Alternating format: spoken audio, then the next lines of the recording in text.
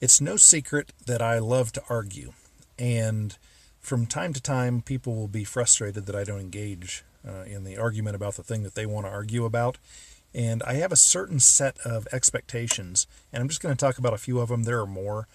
One of them is interest. I have to be interested in what it is you're talking about. If I'm not interested, I don't really see a point to arguing about it or thinking about it or reading the book you recommend. I'm not going to do it. Frankly, I don't care. So you have to get my interest first. That's the first big part. Next, you have to be logical about it. You can't just ignore reason and logic. So if you say to me that it's a good thing that plastic bags are illegal because plastic bags are, they're breaking into little pieces and they're drowning all the sea worms, you need to kind of be able to tell me more than just what you've heard from some TV show or from 50 TV shows and your seventh grade teacher. You've got to tell me that it's the plastic bags from middle America, and you've got to tell me about quantity. You can't tell me that the plastic bag from Jackson Hole, Wyoming, where I live, is floating down the Snake River and then killing 8 million fish. Well, that's not happening, or sea worms or whatever. Give me some actual statistics. Tell me how many total sea worm critters there are in the world, how many of them are dying from plastic bags, from inhaling them, ingesting them.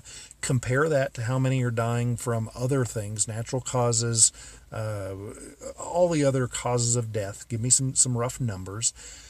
Talk to me about when they would have died anyway. In other words, if they have a lifespan, a particular sea worm is expected to live for 2 years and it's dying 10 minutes early because of plastic bags.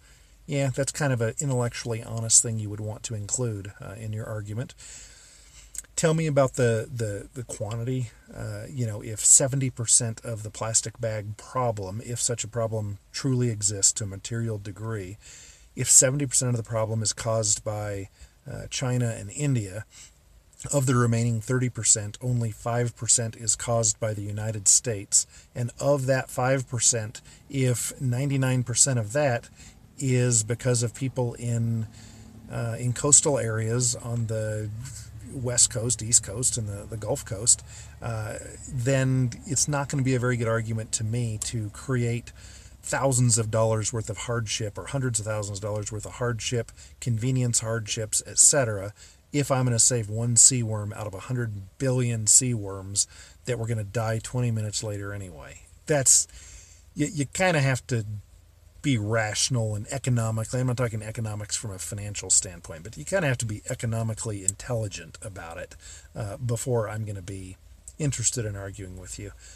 So you don't need to give me big, long papers, but make it common sense. Explain it to me like you'd explain it to a 6-year-old, because some say that's what my mental state is. Just make it simple, and I bet you if it makes sense simply, and you have good facts to back it up, there's a good chance I'll come around to your way of thinking, to your worldview.